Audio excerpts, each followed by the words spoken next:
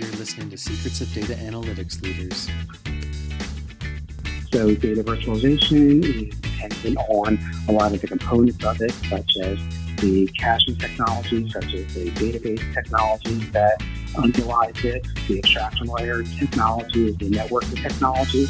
So all of those have certainly increased over the years. The capabilities there have strengthened. The cost has gotten cheaper. Data virtualization has been around for decades and has always been controversial. In the 1990s, it was called virtual data warehousing, or VDW, or, as some skeptics like to say, voodoo and witchcraft. It's also been known as query federation and more recently data services. The idea is that business users don't need to know the location of the data. They merely need to log into the data service and all data appears as if it's local to their server, modeled in a fashion that makes sense to them. Today, we're very fortunate to have Andrew Sohn as our guest. He is Global Head of Data and Analytics at Crawford & Company, a $1 billion service provider to the insurance and risk management industry, where he designed and leads its data and digital transformation strategy and program. With more than 25 years in the industry, Andrew has served in technology executive roles at many organizations, including Bank of America. His experience encompasses a broad range of infrastructure and application technologies, especially digital technologies, analytics, and data architecture. He's a strong advocate of data virtualization technology and believes it is an integral part of a modern, agile data ecosystem. Welcome to the show, Andy. Thanks, man. It's good to be here. I know we've been trying to schedule this for a while, so I'm glad we were able to finally make this happen. Yeah, likewise. So a lot of our listeners are intrigued by the possibilities of data virtualization, but many have been burned by it in the past or think it's overhyped or too good to be true. Now, you've implemented these technologies. What do you think? Well, first of all, I'm surprised a lot of your readers actually heard about data virtualization. I still think it's pretty much of a unknown type of technology where they get it mixed up with data visualization. I still run into most people who really have no idea what it is. So, it's still one of those things that's really not well known. And I think there have been some issues in the past, but I think that's been kind of the same way with any of the technologies that have evolved over the years. For some reason, I've been in a lot of presentations about machine learning recently, and one of the things that have come up there has been machine learning has been around for a while. Why machine learning now? Why all of a sudden has it become popular now? And they talk about, well, all of a sudden the computational algorithms and the computational costs and the platforms have all of a sudden become available and has become cost effective because of the shared platforms like AWS and the Microsoft platforms, and the infrastructure has become easier to use and become more available, and the skills have become more available. So all of a sudden, machine learning has become much more of a accessible type of technology and become better. And the same thing is happening with other technologies, and thus the same thing has been happening with the evolution in data virtualization. Like any technologies, it's really as strong as the weakest link. So data virtualization is dependent on a lot of the components of it, such as the caching technology, such as the database technologies that underlies it, the abstraction layer technologies, the networking technologies. So all of those have certainly increased over the years. The capabilities there have strengthened. The costs have gotten cheaper. The intellectual property and the technology and the paradigms have gotten better in doing those things. So all in all, the capability of data virtualization has gotten better as a package. So therefore, it's become much more useful. So in the past, it hasn't been as good. So now it has become much more of a useful technology and is continuing to evolve at a more rapid pace. So it's definitely something that people should be looking at. So do you think it's ready for prime time? Definitely. It's definitely something, as you said, that I've implemented, and I know some other people have implemented it. And for the proper use cases, it's certainly something that works for those use cases. So, yeah, let's dive into that then. What are the use cases that it's best for? And maybe you could give some examples of how you've implemented it. Sure. So Data virtualization, it's one kind of tool in the toolkit of a good data architecture, of a good information architecture, where you're solving business needs. And, the use cases where you're really looking at data virtualization are those particular areas where you do not need to actually move the data itself. The data can stay where it is, and you don't have a need to replicate that data, where you have the operational systems that are reasonably efficient to actually process the data that you need to carry out a particular use case, where you're trying to get real-time data from systems. And then you have a need to bring multiple systems together that kind of can play into this infrastructure together to bring together the data from these systems in a real-time manner, and to be able to do analytics reporting on that data set at the time, or to do some kind of then provisioning or transformation to that data set, where you're then bringing it downstream to some other business. So it's really being able to use the data in place as much as possible, and using the power of the operational systems where that data resides, using an abstraction layer and putting that data together, and then acting on that data. So it's very different than some other models where you're kind of acting on the data after you do move that data. Right. So I remember in the early days of data warehousing, it was pitted, data virtualization was pitted against that. And we called it virtual data warehousing, and some of the skeptics called it voodoo and witchcraft.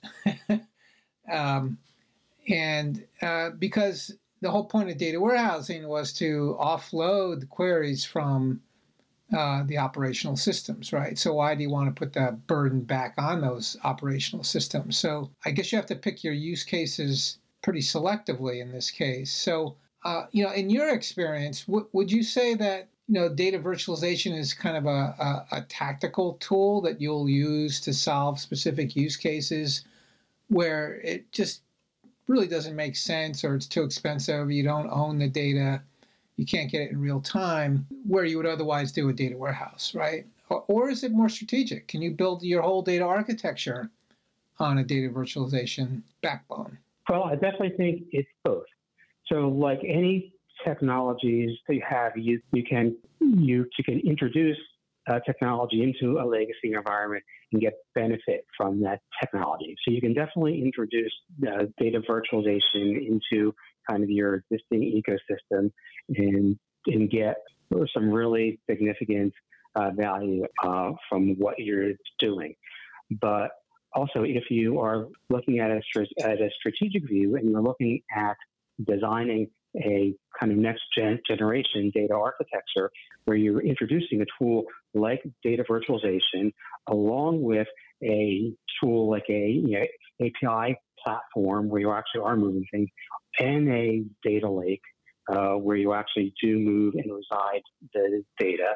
You put those three things together, then you have more of a strategic process, and you use the different elements for the particular fit for purpose function that they have. So there are definitely, a data virtualization for both tactical and strategic purposes there. So you definitely don't want to limit it to either one of those functions. Right. So I think you just laid out your approach to data architecture. I think it's a three-legged stool. You mentioned that probably the ideal data architecture has a data lake, a data warehouse, I think you said when you mentioned APIs, right? And then data virtualization. Is those three things constitute a stellar data architecture in the modern world? Did I get that right? Some of those things, let's say I sort of said that offhand, but there are definitely some more things that go along with it, if it's there. But so data virtualization would definitely be a component that I would put as part of my architecture. Your abstraction layer, your API strategy with a very robust API management platform, a data lake strategy, a data repository strategy, or as you put it, data warehouses or data marts that have been processed for various purposes.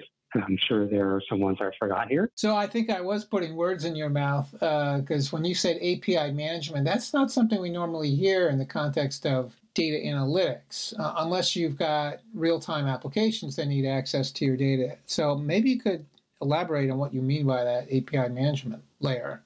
That's a new one for me. So this is more broader than than a data analytics strategy. Kind of more as a data provisioning strategy, so making sure that the right data is available to the right systems at the right time, whether they be on a transactional need basis or on a analytical need basis or on a reporting basis. So being able to discover where that data is, being able to make sure that you have the right governance and access controls to that data, being able to get that data in the right formats that you need that data, being able to do all the other controls that you need around that data, and then being able to move that data around to where you need that if you notice in fact you do need to move that data instead of using that data in place. So the whole API strategy is part of a complete data architecture. And that is one of the things that some of the data virtualization tools do provide you also is API interface, to that layer of abstraction so that it can play in that more robust data provisioning architecture. Right. So that makes a lot of sense, especially if you start talking about data virtualization as a data service, right? That it's kind of like your electrical utility. You just turn the light on, which is the API, and you get access to the current. In this case, you get access to the data, not only in a data warehouse, but wherever it lies, or at least wherever the data virtualization tool has got its fingers into. Right. So I think you bring up a point, and maybe another kind of one of the legacy thoughts about the data virtualization, where I think the history of data virtualization I think does come from data warehousing and reporting and analytics world, and that is definitely one thing that it is good for, and in use case it's good for, but it also does have the hooks, the modern ones especially, where it is useful in the right use cases to provision for more transactional systems also. So it is, if you do have the backend systems that do have the sufficient horsepower and the sufficient SLAs and all those kind of things to provide data, as it needs to provide data, and you have all the other components in place, there isn't anything that prevents you from using this technology to do more real-time application integration also. Now, this does overlap somewhat with some of those API platforms. You have to really understand when to use those versus when to use a more robust API platform or even a MDM platform, say, or some of those things.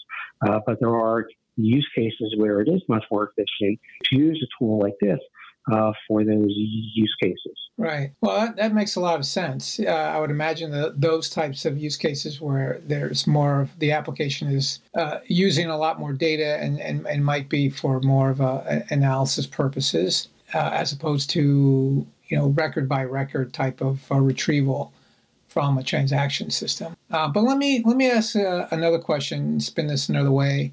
We've been talking about the uses of data virtualization, but when should you not use it? When should you avoid it? Sure. Yeah, and that's like any of these tools. It's really important to know when it's not good to use.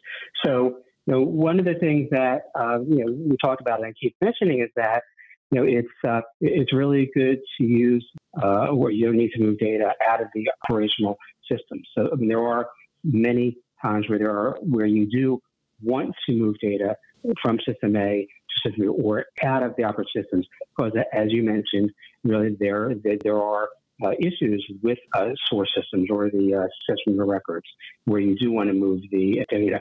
So that system should not be a target of the data virtualization. But one of the more significant reasons is that the abstraction and integration of data virtualization are typically simple transformations that you would do between two or three different systems. If you really need to do some complex manipulations of the data between the systems and mastering of data or cleansing of data between systems that you're trying to bring together, then you really need to use a robust ETL tool in order to bring the data together. And instead of using a data virtualization tool, you really would have to run it through a full-fledged ETL tool and go through that and then persist that cleansed or transformed data into some kind of persistent store, and then either use that, the resultant set, as part of a data virtualization target, or just or use that as your resultant set. Those are cases there. Also, transactional standpoint, the sweet spot is really reading data. When you are reading data and you're not doing transactions, that's, again, data virtualization is really geared towards that. While there are some, while you can write data to using most of these tools, it's not really meant for heavy transaction processing for the most part, and doesn't really have those hooks for rollbacks and those types of things. If you need to really have a robust transaction processing systems and logic, and you care about those types of things, you wouldn't want to use data virtualization.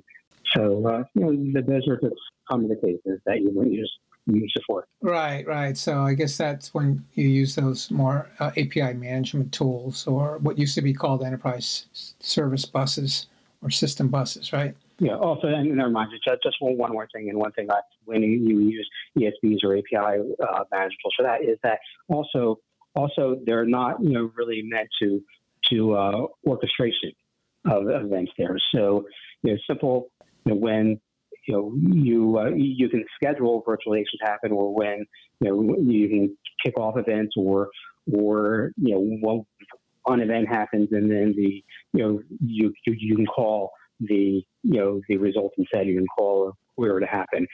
When you need to do some complex orchestrations, when this happens, then you want a particular object to happen here, or you want this event to happen, and after this event happens, then another event happens, and you have this query happens, and you have this happens, and this, when you have that kind of chain event happens, and that kind of orchestration happens, again, that's not really the sweet spot of a data virtualization tool.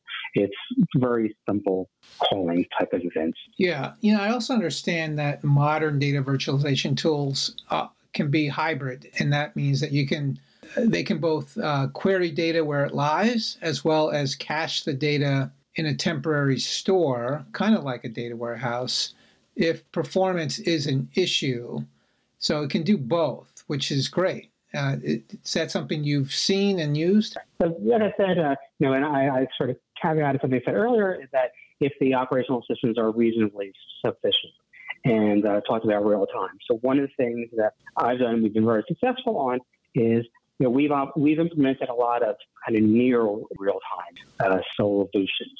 A lot of the processes that we've done, we don't need results that are of the second.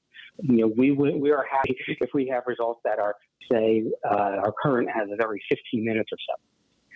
So instead of having queries that go back to our source systems live, we do caching jobs that are current at every 15 minutes, and that has really allowed us to go from things being up to 48 hours old on our data warehouses and go to things that are 15 minutes old, which is near real time instead, which is kind of near real time. So we're not taxing our operational systems, but we're getting near real time data without having to really worry about what the capacity of our real time systems are, and do major upgrades and worry about, are we meeting SLAs and are we impacting customers querying on the systems and things like that. Because with modern caching technologies, we're only doing a refresh of dirty cache every 15 minutes, and that is incredibly efficient in providing new data into a virtual warehouse. So it's, this is one of the ways that we've been able to really emanate a lot of our data warehousing work with kind of real-time data going back to operational systems and minimizing the impact on our operational systems. And that's one of the major technology advances that I think the data virtualization technologies has brought in the recent years with the caching technologies and very fast caching technologies using columnar databases and in-memory databases to be able to really provide some very modern, quick replacements of some legacy technologies.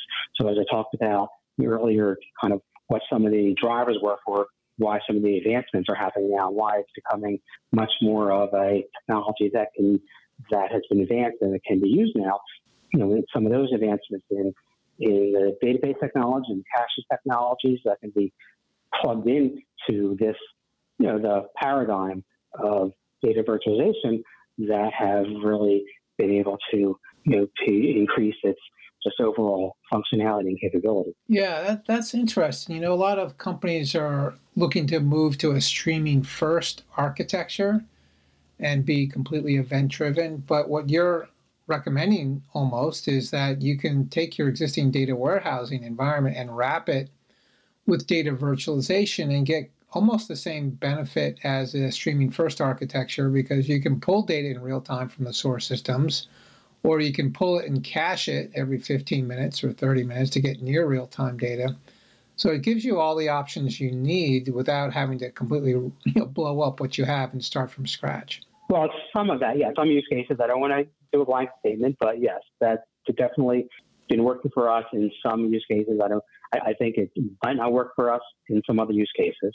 But in that same paradigm, let me give you another example of something we've been doing, because we mentioned about data lake and that as being part of the architecture. One of our other architectures is we're bringing in streaming XML data into our data lake. We're taking that streaming XML data and we're putting into a S3 bucket, so into object storage. We're wrapping that over Athena, which is a SQL front end on this XML streaming data. We're exposing that using Nodo, which is our data virtualization tool, and that becomes part of our data fabric. Now we have this XML streaming data, which is just part of our data fabric that anyone is just calling as part of any of their processes in the same way that they're calling a SQL database that is from a legacy SQL Server system that's 20 years old, in the same way they're calling an Excel spreadsheet that we have exposed from this data legacy tools and that they're calling from an Oracle, and that they're actually joining. So we have they're joining to create a Tableau report. So we have a user who is creating a Tableau report that's joining a streaming XML data table, all the table joined, and to them it's just a point and click through an abstraction tool using for virtualization, the kind of new architecture that you can create with this type of technology. That's terrific. Well, let me ask you one more question before we end, and that is, if someone wants to get started with data virtualization, are there any recommendations that you would give them in terms of scale or scope or types of people or skills or training? How would you get started? So I think the most important is to really look at architectures and understand what your current architecture in your company is or in your ecosystem is. Understand the nuances of data architecture that we've been talking about and what it can do for you and what it can't do for you. Be realistic and be opportunistic, as to say what issues you're trying to solve and where data virtualization will be able to assist you in these particular issues here. Don't look at it as a solution, looking for a problem, look at your infrastructure and look at, are there problems that it can help solve, and look for what are some of the things that it is good at that it can solve, and then, or that it can help you with, and deal and have it help you with those things. Don't try and overload it with other things. So, and that's one thing to really look at there. There's definitely some vendors out there to really look at and educate yourself as to what are the possibilities there.